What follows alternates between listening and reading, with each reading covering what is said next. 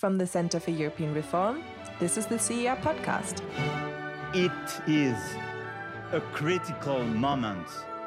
If we do not act with urgency, we would then severely undermine the liberal order. Brexit means Brexit, and we're going to make a success of it. The wind is back in Europe's sails. We have now a window of opportunity, but it will not stay open forever. Hello and welcome to the CER podcast. I'm Beth Oppenheim and today I'm with the CER's director Charles Grant to discuss what's been a busy week for Brexit and also to look further ahead. Hi Charles. Hi Beth. So we're recording this on Monday the 21st of October. We had a somewhat unexpected breakthrough last week where after frantic negotiations, Boris Johnson managed to reach what looks like a new deal with the EU, which perhaps most importantly got rid of the backstop, the Irish backstop. Now, Boris Johnson tried to hold a meaningful vote over the weekend, what everyone was getting very excited about, Super Saturday, but instead this was derailed with an amendment and Boris Johnson was then forced to request an extension, which would delay Brexit until January the 31st of next year, 2020. The world watched a somewhat absurd situation unroll as Boris Johnson submitted an unsigned request for extension, accompanied by his own letter arguing against it. So, in brief, Charles, by the time this goes into listeners' ears, there will have been some events in Parliament. What do you think is going to happen next in Parliament? Well, I think on Saturday, Super Saturday, Boris Johnson lost the battle, but he's on course to win the war being to take Britain out of the EU. It looks highly likely that he now has a small majority in Parliament of less than 10, but enough to win either a meaningful vote or a vote on the second reading with the Withdrawal Act bill, which will essentially signal that Britain is going to leave the EU. And then the argument becomes not whether we leave or not, but what kind of Brexit we aim for in the future. There's one small hope for Remainers, those who wish to remain, which is amending the Withdrawal Act bill to say it has to be put to a people's vote or a second referendum. But at the moment it looks unlikely there are enough votes in Parliament to achieve that. So I think the real arguments will probably be over the nature of the Brexit that we go for rather than whether Brexit happens or not. And there's also a possibility that Labour's going to try and add an amendment in order to get the UK to remain in the customs union. How likely do you think that might be to pass? I think there's a fairly good chance that Parliament will vote to say that the future relationship should be based on a customs union, because most people in the Labour Party want that. Even those Labour MPs who will vote for Brexit to happen, they want a softer Brexit, and the customs union means a softer Brexit that means less delays at border for manufactured goods, good for manufacturing industries, which Labour is close to. Also, some of the Conservative MPs who will support Brexit per se will still like to see Britain in a customs union, Amber Rudd, for example. So I think the government does face the possibility of defeat on the customs union. If it is defeated on this issue, then it might actually be so annoyed that it might say, well, we'll just put to one side the Withdrawal Act bill and go straight for a general election, and Boris would seek a mandate for the harder Brexit that he wants, built around a Canada-style free trade agreement. Or we might just accept the Withdrawal bill being amended to say Britain wants a customs union. He might accept that and then still fight a general election promising to overturn it and change it, because the customs union is about the future relationship, and let's remember that is really a matter for the political declaration attached to the withdrawal agreement, and the political declaration is not legally binding and can be changed quite easily. So if the EU would not be too annoyed if Britain wants a different political declaration for a softer Brexit in the future, it would be annoyed if the withdrawal agreement itself is reopened, because that's set in stone as far as the EU is concerned. If we do move towards the idea of Britain staying in a customs union, of course, those opposed to that idea will say, but you'll be a rule taker. You'll have to accept all the EU's rules on customs, all the EU's rules on tariffs without having a voice or a vote on them. The answer is Britain would not have a vote, but it probably would have a voice. From my own conversations with EU governments, I think they would be prepared to give Britain a consultation mechanism so that EU customs policy did reflect some British thinking, some British priorities and interests, rather than expect Britain to be a complete rule taker without any say at all. Okay, so a voice but not a vote.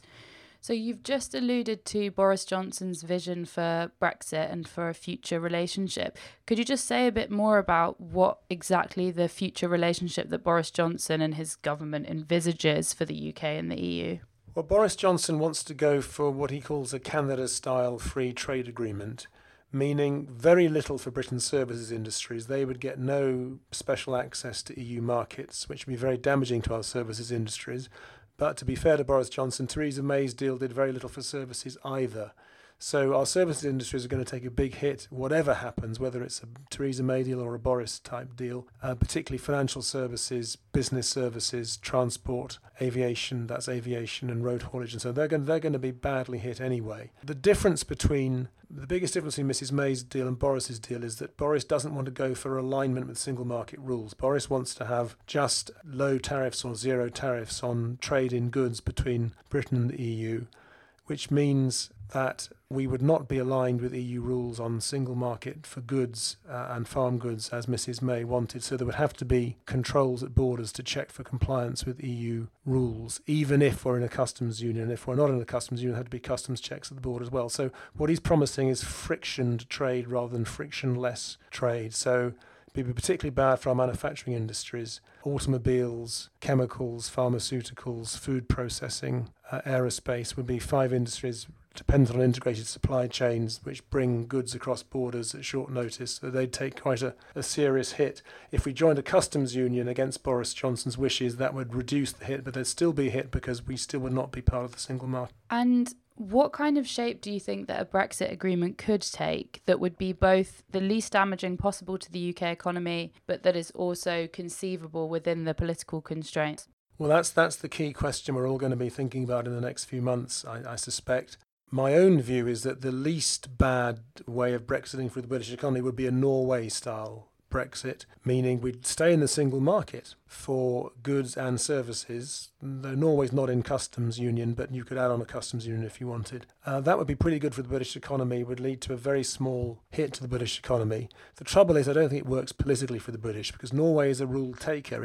It's consulted on single market rules but doesn't have a vote on them, and it essentially has to follow what the EU says on most single market issues. It's not in the farm policy or the fish policy, so there are some other benefits for the Norway model. But I can't see the British being a proud, sometimes arrogant people being prepared to put up with taking all the EU's rules on the single market for a very long time. So I don't think Norway works politically. So I think the best deal that could work politically is something building on parts of what Mrs May proposed. Remember her Chequers proposal of the summer of 2018 was to stay in the single market for goods, to reduce friction at the border, but not services, and to have a very complicated customs arrangements that nobody understood and nobody thought could work.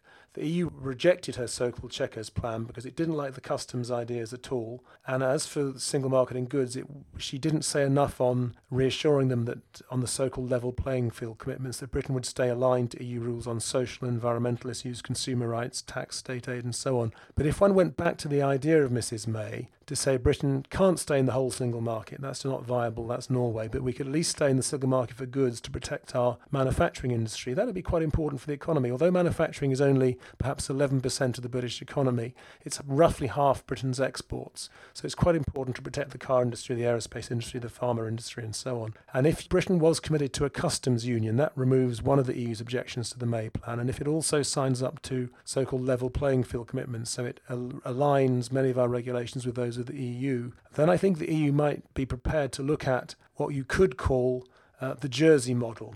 Jersey is not in the single market for services, it is in the single market for goods, and it's in the customs union with the EU. That's the Jersey model, which my colleagues Sam Lowe and John Springfield have written something about over the past year or two.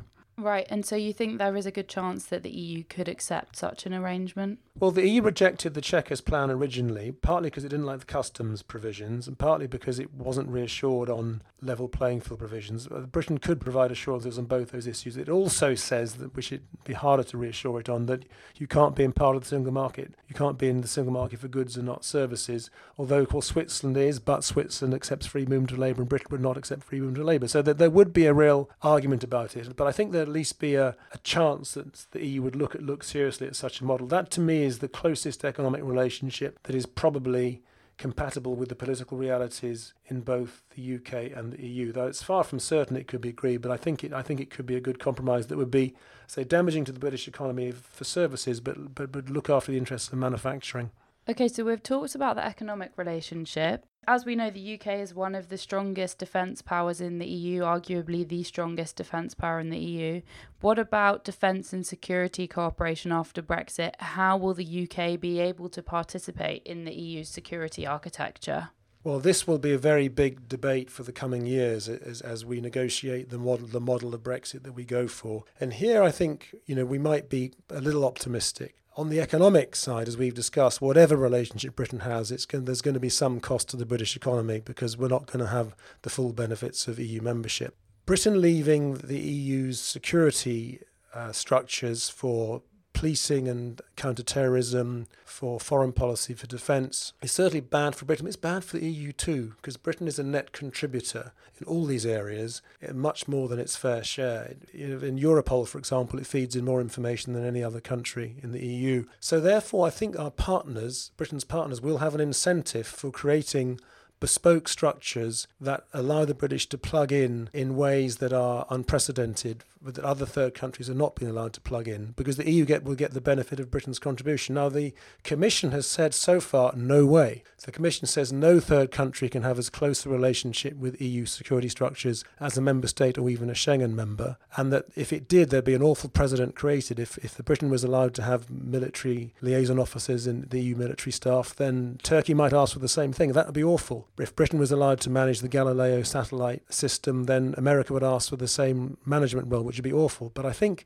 the truth is Britain is a special case. It is a European country that shares in most areas the values and the policy priorities of the other European states. It can make a big contribution. Without that contribution, Europe as a whole will be less safe and less secure. So I think there's a chance that the member states may push the Commission to soften its attitude to these structures and allow special arrangements to be made to plug the British in. And perhaps one could even speculate that you need some sort of European Security Council created. I have heard people high up in the French system talk of this, meaning something that's different from the EU, that's not against the EU, that includes the EU, that allows Britain and conceivably in the long run Russia, Turkey and other European powers that are not in the EU to get together to discuss big strategic challenges. What do you do about the Middle East? What do you do about transatlantic relations? And so long as Britain shares Europe's values and its policy priorities, I think the Europeans might see a point in having Britain as part of such structures. Okay, just to bring us back to the closer present, a general election is inevitable, really. It's just a question of timing. What do you think that the likely outcome of a UK general election would be, and what would this mean for Brexit? Well, I'm assuming that a general election is going to happen fairly soon after Parliament has voted to approve the principle of Brexit. So I think a general election is not about stopping Brexit. A general election is about the kind of Brexit one might wish to achieve.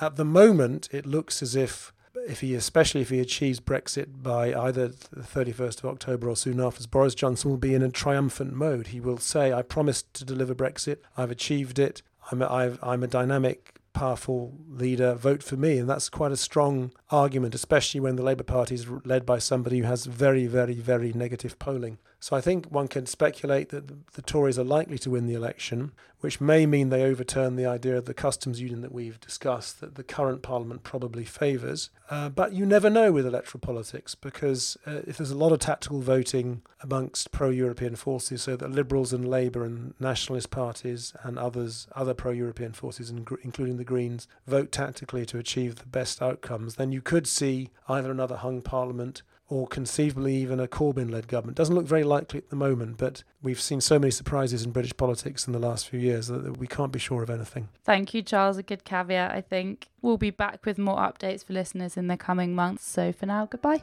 Thank you both. Thank you for listening to the CER podcast.